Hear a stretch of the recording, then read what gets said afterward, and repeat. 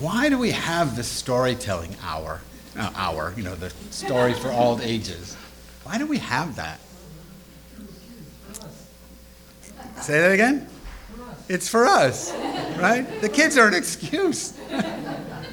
The best books are the books you get in the kids section in the bookstore, right? They have the fewest words, that always helps, but they just make their point in the most direct way possible without being didactic. I mean, you could do it better with PowerPoint, I suppose. I don't know how you turn that story into a PowerPoint, but that wouldn't work. People wouldn't buy that. I don't mean buy it materially. I mean, they wouldn't buy into it if you just had PowerPoint dots on a slide. You have to have a story, because story in and of itself moves us. It captures us. Our entire lives are governed by story. Anyone watching the impeachment trial, so-called, right? I mean, what we're really watching, I think, is a battle of competing narratives. Nobody's arguing over the facts, right? Everyone says, yeah, he did it. And then one group of storytellers say, that's the end of democracy. And the other group says, meh. Right? It's no big deal. It's not the facts that are in dispute. What's in dispute is the story. Which story do you buy?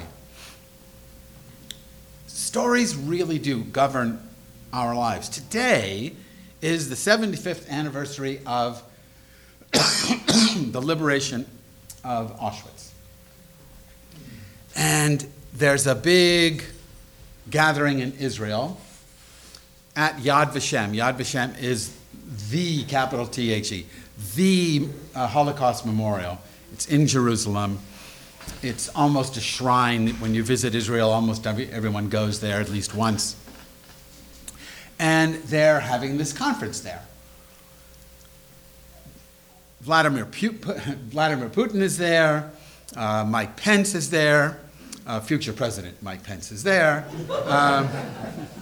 It's either sooner or later, but it's eventually President Pence, as long as you keep voting for the Electoral College. But anyway, that's another story. But who's not there is the president of Poland. Why isn't the president of Poland there? Auschwitz is in Poland.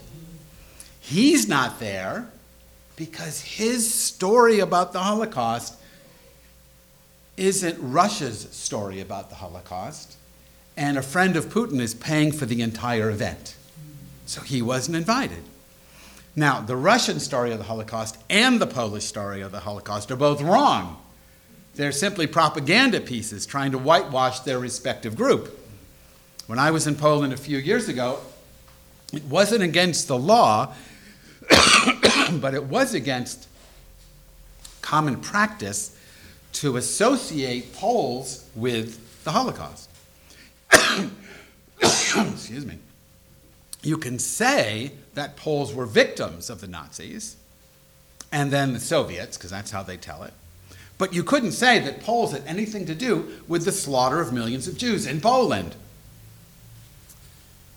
Today, it's against the law. Their history is one of we're the victims. The Russian history is similar. Now, they both have some facts to rest on, but the stories they are telling are primarily fiction.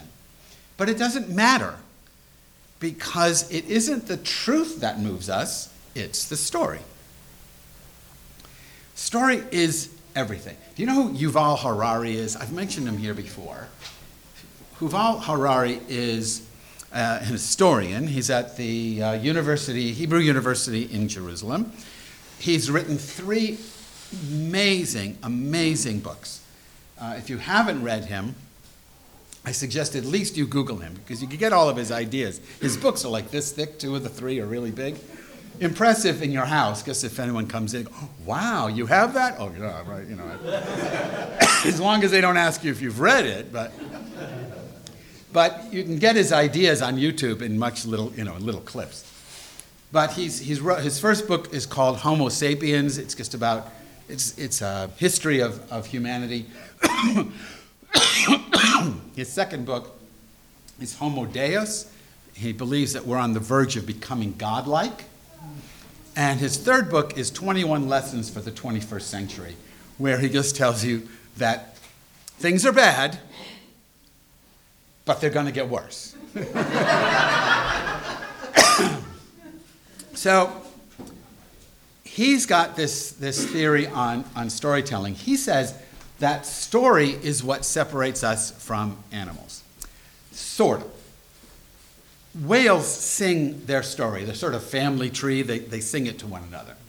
Animals communicate, animals may tell story, but what they don't tell is fictional stories. They may tell the story of their school, but they're not going to tell a story about something they invented in their heads. They don't have that capacity. We have that capacity. Anyone ever been to London? Not a well-traveled group, I can see that. All right, if you ever go to London, if you ever get to go to London, take me with you, because I want to go back. But the most important thing about London, I went with some friends and my wife, and they all wanted to see different things. I could care less about the Queen. Thank you very much. Thank you very much. It won't help, but I appreciate it. I don't care about British history. I didn't care about, I cared about one thing and one place. 221B Baker Street. That's the only thing I wanted to see, 221B Baker Street. Who lives at 221B Baker Street? Sherlock Holmes. You can go to 221B Baker Street, and there's a place, it's an actual street, it's an actual, apartment. You can go in, you go upstairs, there's no Mrs. Hudson on the first floor, but there's Sherlock Holmes and Dr. Watson's rooms on the second floor. You can go in, it's their rooms, because you pay to know that. Right? And all their stuff is there, because you don't want to pay money and go, oh, this was fake. No, if you're going to pay money, it's got to be real. You need to convince yourself. So you can walk around, you see all their stuff. I loved it there. I want to go back. I know that Sherlock Holmes is a fictional character of Sir Arthur Conan Doyle. But I know that in a small little part of my brain, whereas most of my brain says, oh, it's real, it has to be real, I want it to be real. There's a whole Sherlockian society of people who are devoted to the ins and outs of the life of Sherlock Holmes. And they argue about different aspects of his biography, even though there really is no biography because there's no Sherlock Holmes. The same thing with Harry Potter. People argue about it. They use the houses in Hogwarts. I forget the different houses. But people will argue, give me one of the houses. Ravenclaw. What is it? Ravenclaw or Slytherin, or where did Harry belong? Gryffindor, right? And they, oh no, I'm Gryffindor. That's made up.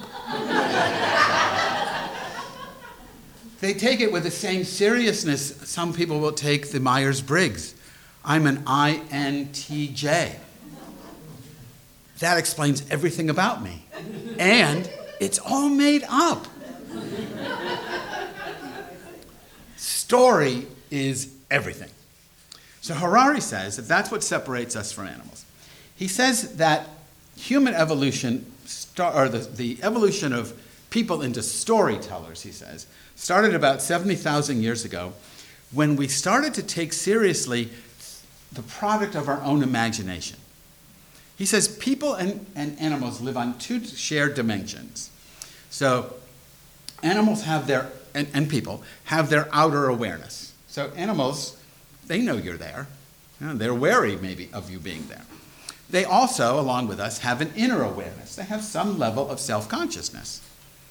What they don't have is a fictional reality in which they live. They don't have an imaginal realm that operates sometimes more powerfully than the other two. I mean, you can get the facts of global warming, climate change, and it doesn't move you. The facts are there. You can watch the ice caps melting, but it doesn't move us. Harari says, or actually Jonathan Safran Foer in his book on, I think it's called The Weather Is Us, says you can watch them melt, but there's no compelling story that gets us motivated. The most important thing, this is according to that Jonathan Safran Foer, the most important thing that we can do about climate change is not get the oil companies to change their policies. That'd be nice, and eventually maybe, but the thing you can do right now is go vegan. Stop eating animals, stop wearing animals, just don't do it. Everyone has the capacity to do that, unless for some medical reason you need to have a cheeseburger. That may be true, I'm not a doctor. But maybe you could, but you probably don't have that, and if you don't, there's no reason to eat meat. I'm wearing leather shoes.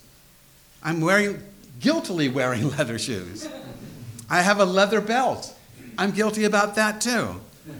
Right? And I have to fix that. I decided today that I have to fix that until I saw how much it would cost to change my shoes.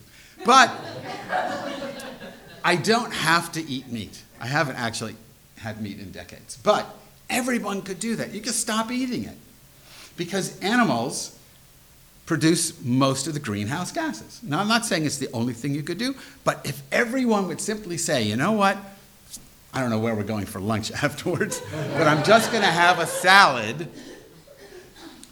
that could turn things around very quickly, according to this The Weather Is Us book. We don't do that. Why? Because we don't, according to Safran Foer, because we don't have a compelling story to do it. We're just not moved in the same way we're moved to fly to England, to London, to see 221B Baker Street. It doesn't move us. I mean, it's not hard to stop eating meat. I'm sure there are people who don't eat meat in here. And it wasn't that difficult. But most of us don't do it because we're just not motivated. And he says, because we don't have a story. Now, this is not a harangue about being a vegetarian. This is about stories. So let me move on. He says 12,000 years ago, we started the storytelling thing 70,000. 12,000 years ago, with the agricultural revolution, we entered into a whole new world of storytelling. Suddenly we had enough food, or we had the capacity to make enough food to move from small little groups to much larger tribes and even whole nations. But you needed something to tie them all together, all these people together. And so we invented the capacity to create bigger stories. So if you read the Bible, for example, you're reading a bunch of different tribal narratives that a much later editor wove together so that everyone could have the same story. We know for a fact that the Jews were never enslaved in Egypt. No, maybe a couple of Jews were that happened to them. But the way the Bible says, all the Jews were in Egypt, and all the Jews were enslaved, and all the Jews left together, and there were 600,000 male Jews of warrior age. So double that for the rest of the population. And they all got liberated, and they all went through the Red Sea, and they all went into Canaan, and they all wiped out all the Canaanites, and they all settled there. We know for a fact that's not a fact. That's made up. It was made up by the people who were in Canaan trying to get all these different groups to get along. And so someone said, well, you remember when we were in Egypt? And there's some, I don't know. I mean, I don't know who they were. I'll just give them names. So Carol, Sue, and Roger. There were some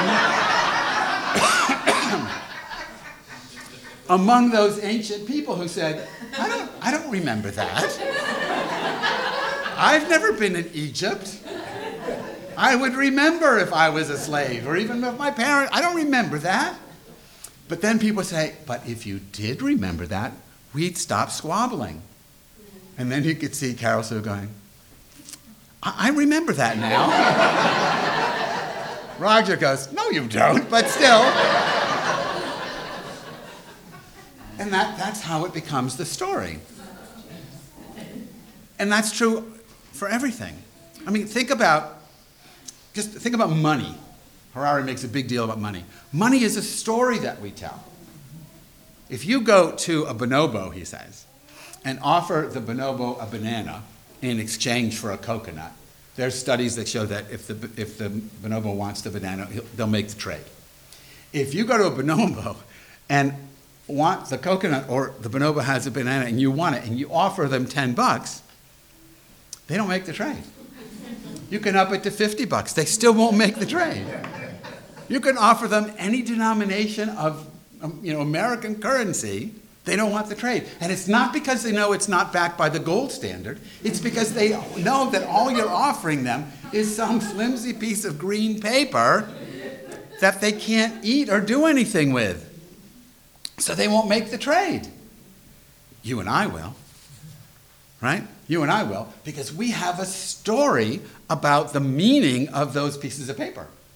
If someone came up to you and just, cut out a piece of construction paper, or maybe went to Frank and made it a little nicer than that in the art department, and it looked like money, but you knew it wasn't money, and someone hands that to you and says, let me buy something. No, I don't want it. Because it doesn't carry the story. It doesn't carry the story. I have to look at my notes because he gives you all these notes. He says in just about the same time of the agricultural revolution, we also started getting more organized religions. And we started inventing these gods and goddesses that would back a story of one group's military economic dominance over another group. We started thinking those terms of building fences and then building walls and having empires. And you needed a meta story. And so you invented meta characters like gods. That's why in the Bible, the Hebrew Bible, God is always the Jewish God. Right? God sometimes gets mad at the Jews, but God never gives up on the Jews. He always says, yeah, I'm going to give you a hard time for a couple centuries, but it's going to get better. Right? In the New Testament, God doesn't like the Jews so much. In the Quran, God's not a fan of the Christians. Bhagavad Gita, God never says, check out those Christians or those Muslims. It doesn't say that. The God of the book is always the God of the people who wrote the book. That's the point of having a God, to support your socioeconomic military structure. I mean, I think that's true. That's also what Harari says. The interesting thing about these later gods, though, is that they didn't have kids. Now, Christianity is an exception, that God has a son, but what Jesus inherits from God isn't interfering with what the church owns, because the church is a stand-in. The reason that they don't have gods is because as people got more and more wealthy, they had to deal with this whole idea of inheritance. Who would inherit? And it became very fractious. So they made sure that it wasn't going to be like with the children of Caesar or something, that it wasn't going to be God's many children battling for control of God's power, God's wealth. So eventually you end up with a disenfranchised God class. So again, in the Hebrew Bible, the Levites are not allowed to own property. They're wealthy as hell, but their wealth comes from a priest tax. Their wealth comes from being the priest, not from owning anything. So they don't own anything that they can pass on to their children. So there's no squabbling, that's the idea. There's no squabbling amongst the priest family because they don't own anything. Your only value is if you're functioning as a priest. Later on in the early church, before you get a married clergy, the reason, theoretically anyway, the reason why clergy are celibate is so that you don't have children of these clergy fighting over church property. Why did it take so many years, it was a decade I think, for the Methodist Church to finally split on the issue of marriage equality? It wasn't because they didn't know who was on which side. It was because they couldn't figure out how to split the money and the buildings. But the church owns all the buildings. I mean, if you go start a Catholic church, the church owns that building, not the group who put the money up. It's not like a synagogue. You build a synagogue, you own the synagogue. You want to sell the synagogue, you got to fight over who gets the proceeds. But in the church, it's different. The priests aren't supposed to have children. Now, some of them do, but we don't. Yeah. The Pope's supposed to be celibate. Some of them were, not all. But they don't come out and say, oh, you know what? I'm the Pope. Here's Pope Jr. Everything's going to go to him. It doesn't work that way. So celibacy becomes part of the story because the story is serving an economic power structure that needs to be maintained. You follow me with all this? All right. So this undergoes another metamorphosis, Harari says, 5,000 years ago when we get printed books. He says before that, everything that we knew about the gods and the goddesses and who owned what and all that was in the heads of the power brokers, the priests or the scribes or whoever it was. But once we could write things down, now the story could go much farther, but also become much more fixed. Because now it was printed. Now we began to worship the book. Right? If you drop, now a printed Bible is not a big deal in Judaism, but if you drop a Torah scroll, you're screwed. Right? That's bad. Right?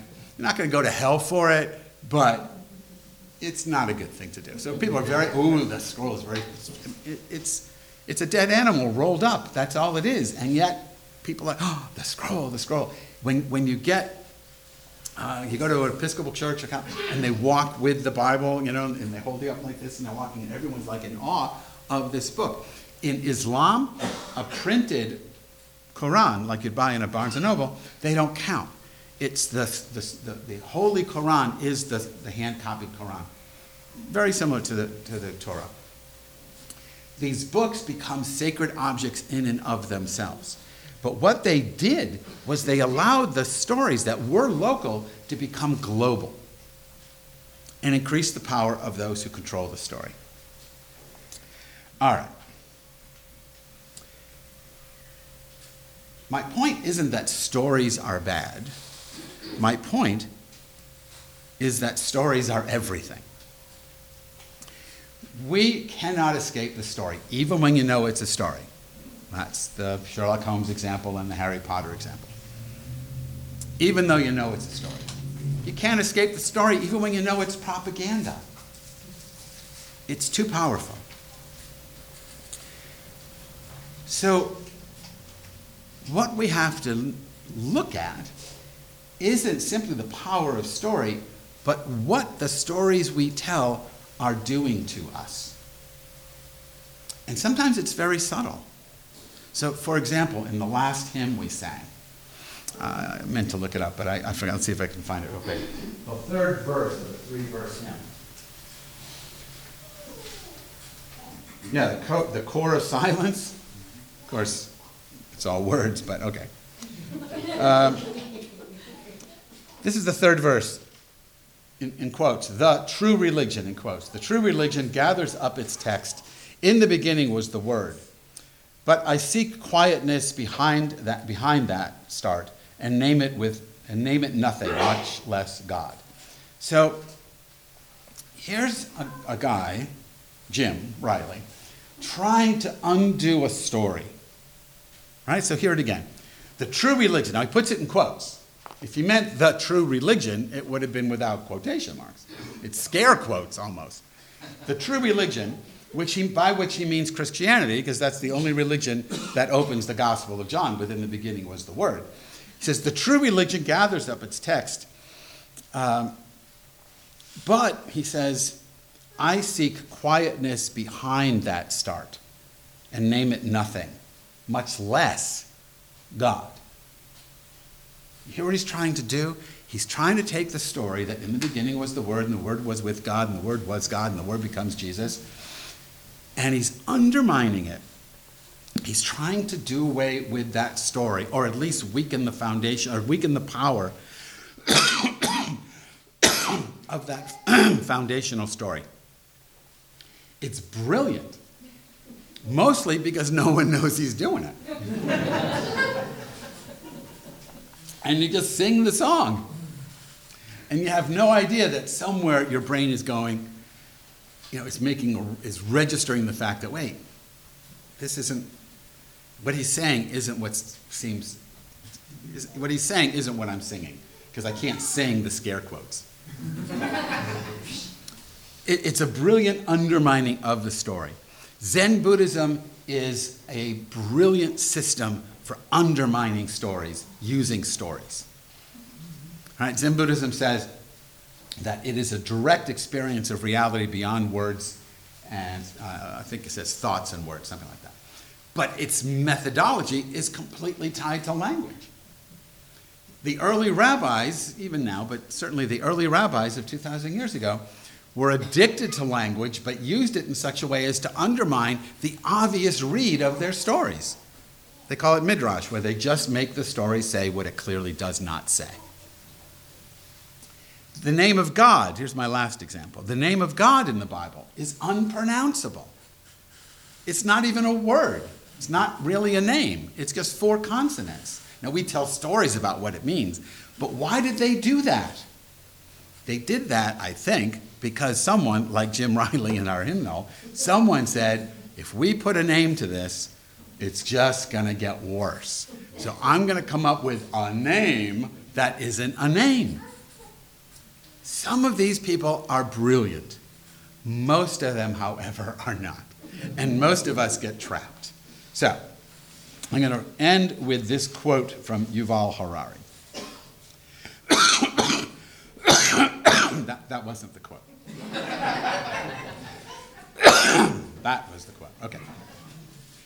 In the 21st century, we will create more powerful fictions and more totalitarian religions than in any previous era.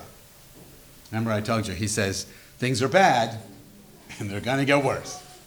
In the 21st century, we will create more powerful fictions and more totalitarian religions than in any previous era.